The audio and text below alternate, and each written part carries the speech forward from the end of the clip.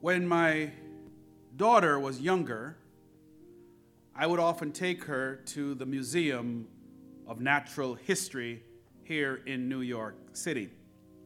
I took her there because she had a fascination with the dinosaur exhibit. At the time, I used to work for a corporation that, with my ID, it permitted me and the members of my family to be able to enter at no cost the general exhibit of the museum. On one occasion, my wife and I and some of our family members, we all went to the museum, and it was on a day when they had multiple special exhibits. Now, the thing about free access with the ID is that it does allow you access to the general museum, but not to the special exhibits. The special exhibits required some cost. Well, on this day, I decided I was going to flash my company ID to the young lady at one of the special exhibit entrances and act and pretend as if my ID was legitimate enough to earn us free access into this special exhibit. So when I went up, I showed her my ID boldly, and I said, all of these folks here, they are okay to enter the exhibit. Because of the manner of my approach, the young lady permitted all of us to enter into the exhibit as if we had a right to be there. You see, because I had an ID, and because I stepped up to the gate boldly, like I belonged there, I and my family were given access to an exhibit that we would ordinarily not be permitted to enter. Now, I'm certainly not advocating that you should try anything like that, but there is something to be said about access when you think you have a right to it. Very often, we look at our lives, our circumstances, and ourselves and quickly conclude that we are so bad that there is no possible way that God would even give us access into His presence. Even if we decide to go to God in prayer, it is often with a defeated and a demure posture, wallowing in some kind of self-pity and victimization, questioning whether or not we have any right to approach God. Well, the truth is, no matter how you may feel or think about yourself, you need to know that you can always go to God. But God is holy. And while you and I can claim every right to go to Him, we must recognize that He is a holy God, and we have to approach God a certain way. This approach to God requires a certain attitude, a certain confidence, and a certain boldness to enter into His presence. And to discuss this holy approach, I want to speak today a message titled, Our Great High Priest. Let us pray. Father, we've now come to the preaching hour. Spirit of the living God, we come boldly now to your throne room of grace, not so much to ask and make petitions and supplications to you, but now to hear what thus saith the Lord. Speak, Spirit of the living God, and help your children to be better servants of you, for we serve a holy God, and we are a holy nation. Bless us now in our time, we pray. In Jesus' name, and all who believe, say amen, amen, and amen. All people of faith struggle with two crucial areas that will either make or break your Christian walk and your pursuit of holy living. The first is perseverance in times of trial. Most, if not all, Christians struggle with perseverance in times of trial. The second thing that most Christians and most believers struggle with in their pursuit of holiness is prayer. These two things simply to endure trials and to pray causes us to have more stress and struggles with our Christian walk. Failure to endure trials is the mark of the seed that Jesus talked about that was sown on rocky soil. If you recall in Mark, the 4th chapter and the 17th verse, Jesus said, when they hear the word, immediately receive it with joy, and they have no firm foundation in themselves, but are only temporary. Then when affliction or persecution arises because of the word, immediately they fall away. They fall away because they did not have enough of a firm foundation in order to persevere and endure times of trial when hardships come around. Our ability to endure difficulty and to persevere is one of the marks of a true Christian believer.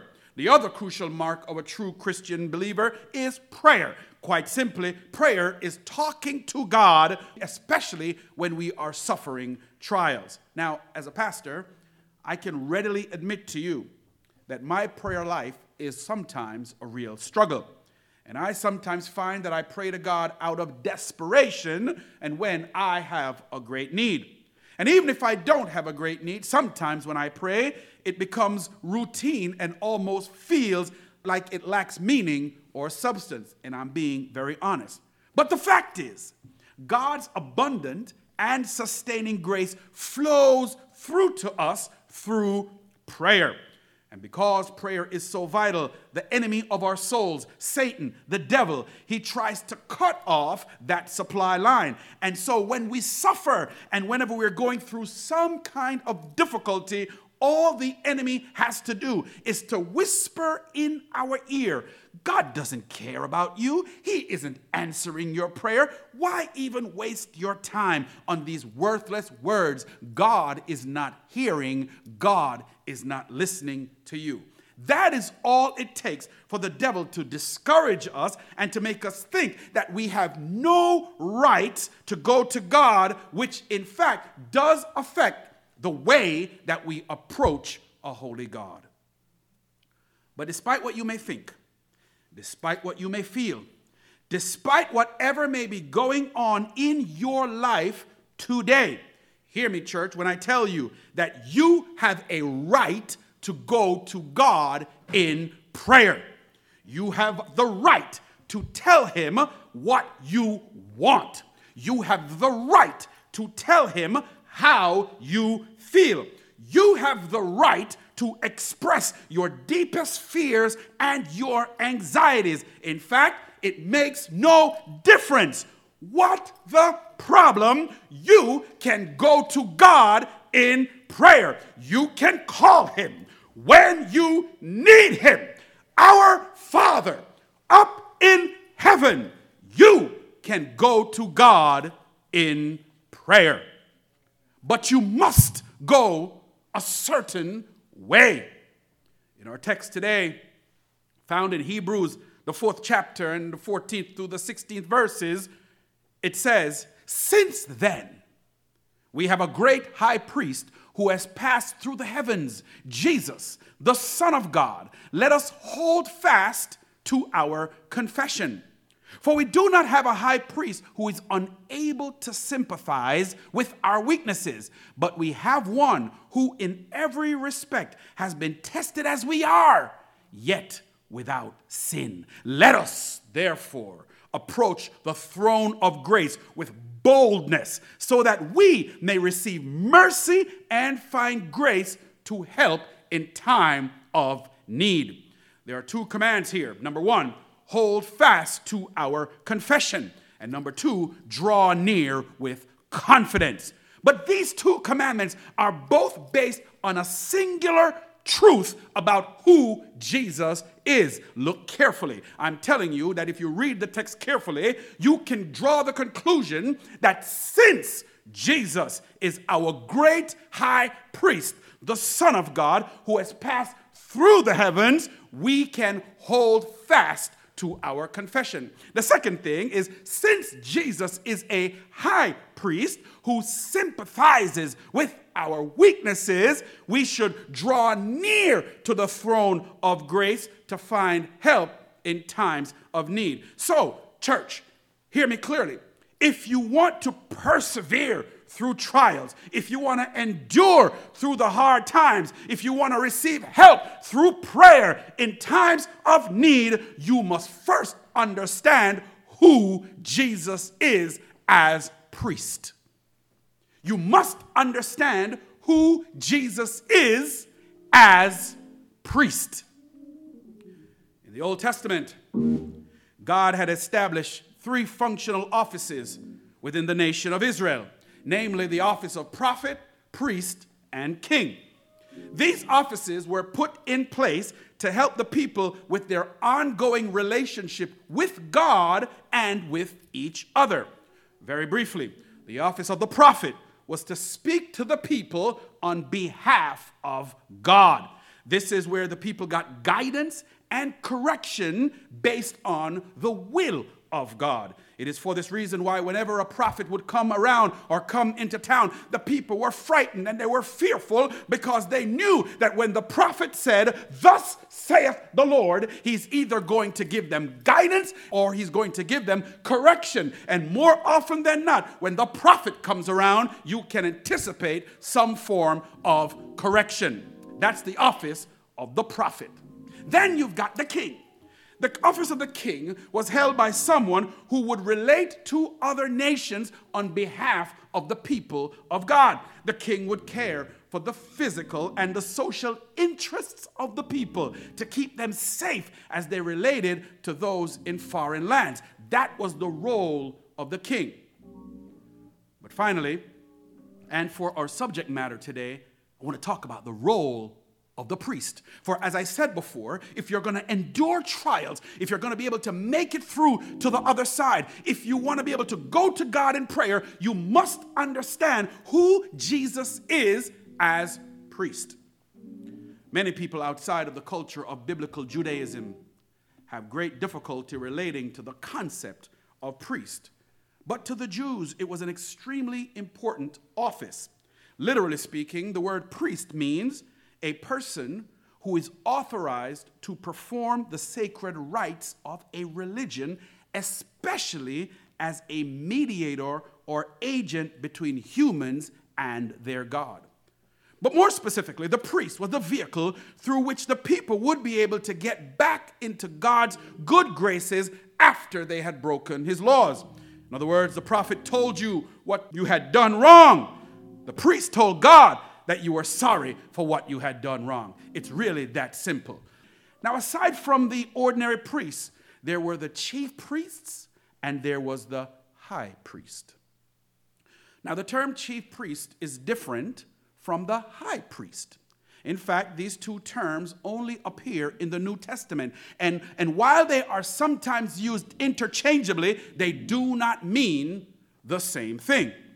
If we look at Matthew, the 26th chapter and the 3rd through the 4th verses, here we read, it says, "Then the chief priests and the elders of the people were gathered together in the court of the high priest named Caiaphas. And they plotted together to seize Jesus by stealth and kill him." Here we see that there are chief priests, which is plural, but there is a high priest, which is singular, named Caiaphas. Now look at Mark, the 14th chapter and the 53rd verse. There we read, "They led Jesus away to the high priest, and all the chief priests, plural, and the elders and the scribes gathered together." So my point is they are both different terms which have different meanings and roles. Now, of all the priests in biblical Judaism, the chief priests were a group of high-ranking priests who presided over all the ordinary priests. Their job was to assist the high priest, and one of them would usually become a successor or the next in line to become a high priest.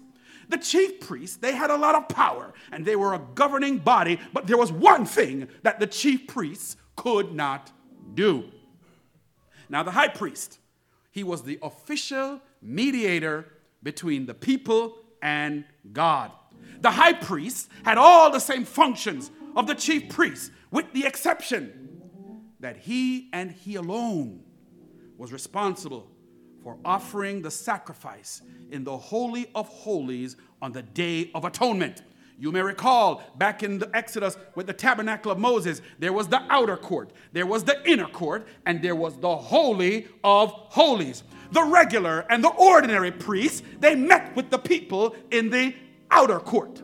Here they collected and they examined the various sacrifices that the people brought and their various offerings. Some of those priests were set aside to serve in the inner court, and they had to go through certain ritual cleansings so before even being able to touch the service elements within the holy place. Many of these priests served on the Jewish council and were given titles such as chief priests. But the high priest was the only one that could enter into the Holy of Holies, or the most holy place. It was in the Holy of Holies that the Ark of the Covenant was kept, and it was the place where the high priest would meet with God. This is the place we call the throne room of grace. The Holy of Holies. Whenever you hear us pray and we talk about the throne room of grace, we are talking about the most holy place, the place where the Spirit and the presence of God dwells. It is the place where you can't just come any old kind of way. You gotta come the right way. You gotta come a certain way, and you must be ready and prepared to enter into the most holy place. By way of example, Moses' brother Aaron was the first high priest. He and his fellow priests offered sacrifices on behalf of the people, and they had to follow a detailed procedure spelled out by God. Any variance or innovation meant instant death.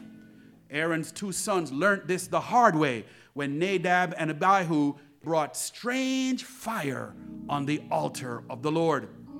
But once a year, on the Day of Atonement, once every year on the Day of Atonement, the high priest alone would go into the Holy of Holies. The high priest alone would go into the most holy place. Once a year, the high priest and the high priest alone would go into God's throne room of grace. And he went there to make atonement for the sins on behalf of the entire nation of Israel. If he entered there improperly or at any other time other than the Day of Atonement, that high priest would surely die. In fact, so holy was this place that the high priest had bells on the hem of his garment and a rope tied to his ankle, that if the chief priest and the temple priest did not hear the bells as he was walking around inside the most holy place, they would drag him out by his ankles, for he had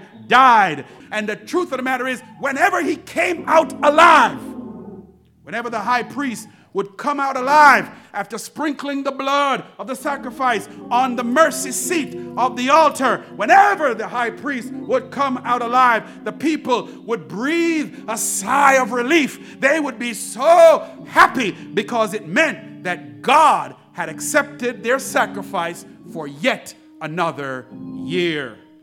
So from the beginning, the very beginning, my brothers and my sisters, God established his holiness, and he made it quite clear that if you were going to approach him in the throne room of grace, you had to come a certain way.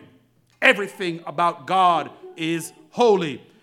Everything about God is clean, and nothing unholy and nothing unclean can ever come before the presence of God. But sadly, my brothers and my sisters, it was common for the priests, the chief priests, and the high priests to abuse their power and their authority. They were easily bribed by foreign entities. They were usually so corrupt that they would sell out their prophetic responsibilities by interceding on behalf of corrupt administrations just to have the kind of judges that they want on the Supreme Court. I know you're hearing what I'm saying. You see, these priests acted more like false prophets, and they would never speak out against injustice, against racism, against xenophobia, or even Roman police brutality. You can't walk down the street. You can't even ride down the street on your donkey without fear of being pulled over by a Roman police who wanted to know not only where you are going, but why you've got some kind of ornament dangling from the head of your donkey. I know you're hearing what I am saying. They were unsympathetic, these priests, and they were simply nothing more than sinful, unsympathetic Jewish evangelicals. I know you're hearing what I'm saying. But going back to our text in Hebrews, it says, since then, we have a great high priest who has passed through the heavens, Jesus, the Son of God. Let us hold fast to our confession. For we do not have a high priest who is unable to sympathize with our weaknesses, but we have one who in every respect has been tested as we are, yet without sin. Let us therefore approach the throne of grace, the Holy of Holies, the most holy place, with boldness, so that we may receive mercy and find grace to help in time of need. The writer of the book of Hebrews is making a declarative statement that Jesus was not like any other high priest. In fact, the writer went so far as to say that unlike the other high priests that I mentioned earlier, this Jesus was able to sympathize with our weaknesses and who has been tested and tried in every way, even as we have been tested and tried, but yet he is without sin. In other words, there is nothing that you have been through or are going through that this Jesus has not been through himself. Yet the text said he did not sin. Put another way, Jesus endured trials, and unlike all the other high priests, he could not be bought. There are three reasons why Jesus is not just any high priest, but instead our great high priest. Number one, as our great high priest, the text tells us that Jesus was sympathetic. We all need someone to sympathize and empathize with our problems and weaknesses without condemning us. Sometimes that is just enough that we need to get us through. Just to know that someone else understands where we are and what we're going through. Just to know that someone else cares is enough for us to endure difficulties and trials. There's a story of a little boy who noticed a sign saying puppies for sale. He asked the owner, "How much, sir, are the puppies?" The man looked at the little boy and said, "These puppies, they are $25 each." And the little boy says, "Well, sir, can I see them anyway?" The man whistled, and the mother dog came around with all the puppies following behind her. But there was one puppy that was lagging behind all the other puppies. This one puppy had what he would call a limp, and it hobbled, and it was slower than all the other puppies. And the little boy said to the man, "Sir, what's wrong with that puppy?" And the man said, "Well, that puppy is crippled because it was born without a hip socket. It will never, ever be able to walk normally." The man was surprised when the little boy said, "Sir, can I have that puppy? And can I pay you for that puppy over time?" The owner replied, "Son, you don't seem to understand. That dog is never, ever going to grow up to walk like a regular dog. That puppy will never, ever be like a normal puppy. Why on earth would you want to spend $25 that seems to be difficult for you to raise? Why would you put yourself out there, son, for this kind of puppy? This puppy does not serve any real purpose that puppies serve." The little boy looked at the man. He reached down, pulled up his pants leg, and revealing that he walked with a brace. And he looked at the man and he said, "Sir, I don't walk too good either." The boy looked down at the puppy and said, "That puppy is going to need a lot of love and understanding, for it is not easy being disabled." The man saw the boy, understood, and it melted his heart that he said, "Son, you can have this puppy for free." What's my point?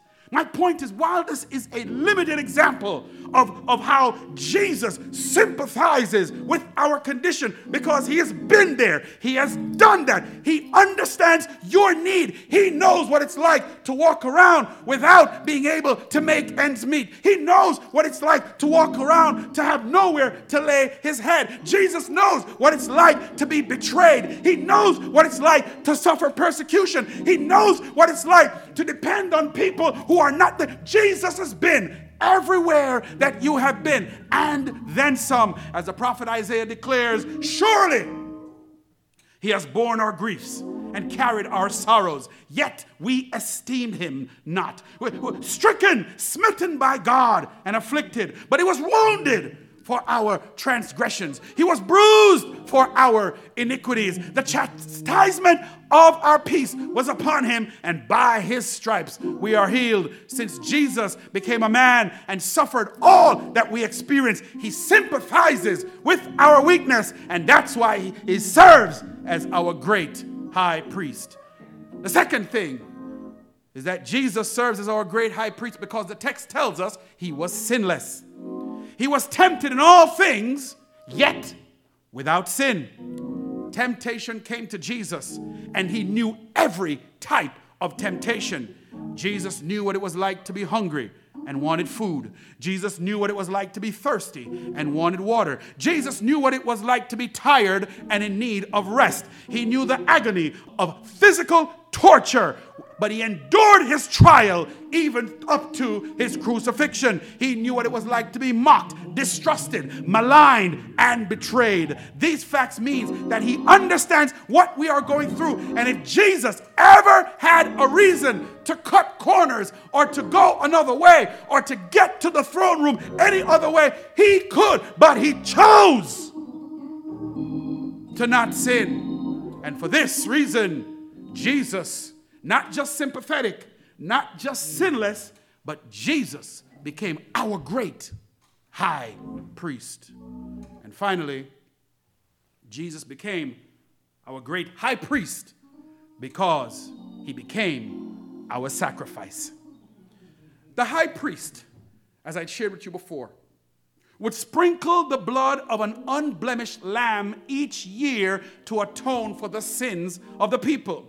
He would have to do this year after year after year because the blood of lambs and goats was insufficient to cleanse all the sins of the people. So Jesus, the Lamb of God, gave his own blood as a sacrifice once and for all, and made it possible that never again will we ever have to bring the blood of goats and lambs and sheep and birds and doves and never again will we need to approach God bringing some kind of blood sacrifice, because Jesus paid it all, and all to him I owe. He did it once and for all, and never again will blood need to be shed for the atonement for the sins of our people. So what does all this mean for you and for me? What does it mean, and where can we go with this now? Pastor, you've told us all of this. We understand the priest. We understand the great priest. We understand the high priest. We understand all of these different priests. But what does this mean to us now as I bring this message to a close? Well, the text tells us clearly, draw near with confidence to the throne of grace so that we may receive and find grace to help in time of need. I'm talking to you, church, about your access to the throne room of grace, where you must come a certain way. So the first question is, why pastor, preacher, should I draw near the throne of grace? Why? Because we are weak and we have a sympathetic high priest. We don't come because we've got it pretty much together or we need a little advice. We come because we are weak. Jesus didn't say, without me, you can get along pretty well most of the time. Call me when you need me. Jesus said, no, apart from me, you can do nothing. So when you come to the throne room of grace, he doesn't really come to ridicule you or belittle you. You come because you have a need. When, Pastor, should we draw near the throne of grace? Whenever we fall into diverse trials and temptations. Whenever we need help to endure. Whenever you are struggling at something in your life, that's when you come to the throne of grace. A main reason why we do not pray is that we don't realize how needy we really are. We think we can handle things on our own, but the fact is we depend on Jesus for every breath that we take and for every food that we eat. Praying is necessary because we are constantly in over our heads, and the devil, the enemy of our soul, is seeking how he may steal, kill, and destroy. So when do you need the throne of grace? Every day, every moment of every day. The moment I get up in the morning, I need to approach the throne of grace. Just before I lay my head down, I need to approach the throne of grace every day, for I am in need of the Savior's grace. Finally, how should we draw near to the throne of grace? If you have not been hearing the message so far, I'll tell it to you right now. You come boldly, with confidence, because Jesus is our great high priest. We could not dare and should not dare try to come to God on our own merit or our own righteousness. For you and I, as best as we may think we are unholy at best. But we can come with confidence because the blood of Jesus Christ, our great high priest, has given us access. Our confidence is not in how good we've been or how good we are or how well we can pray. If we hold fast and confess our sins, he will cleanse our wounds and he will begin the healing process, just as any parent would carefully clean and bandage the wounds of their children. So when we draw near to the throne of grace, we will find mercy. We will find grace for help in time of need. So when your life seems to be coming apart at the seams because of the various storms in your life, cry out to our sympathetic, sinless, great high priest and come boldly into the throne room of grace with confidence, and you will receive mercy and find help to endure in times of need. So just like I was with my corporate ID card, you too need your own legitimate ID card that gets you access to come boldly to God's throne room of grace. That ID card is the Lord Jesus Christ. And when you wear him on you, you have access, unlimited access into God's throne room of grace. You don't need to try to trick anybody. You don't even need to pretend. You only need to clothe yourself with the righteousness of God, and his righteousness will declare you holy, and you can walk in confidently, boldly into God's throne room of grace and to make your petitions known unto him. For we serve a God who understands your need. We serve a God who's been where you've been. We serve a God who understands all things. And because we serve a God, he wants to give you grace and mercy, and it is yours for the taking. Why? Because I declare to you, as a prophet, as a priest, and as a pastor, Jesus is our great high priest. May the Lord richly, richly bless you, my beloved.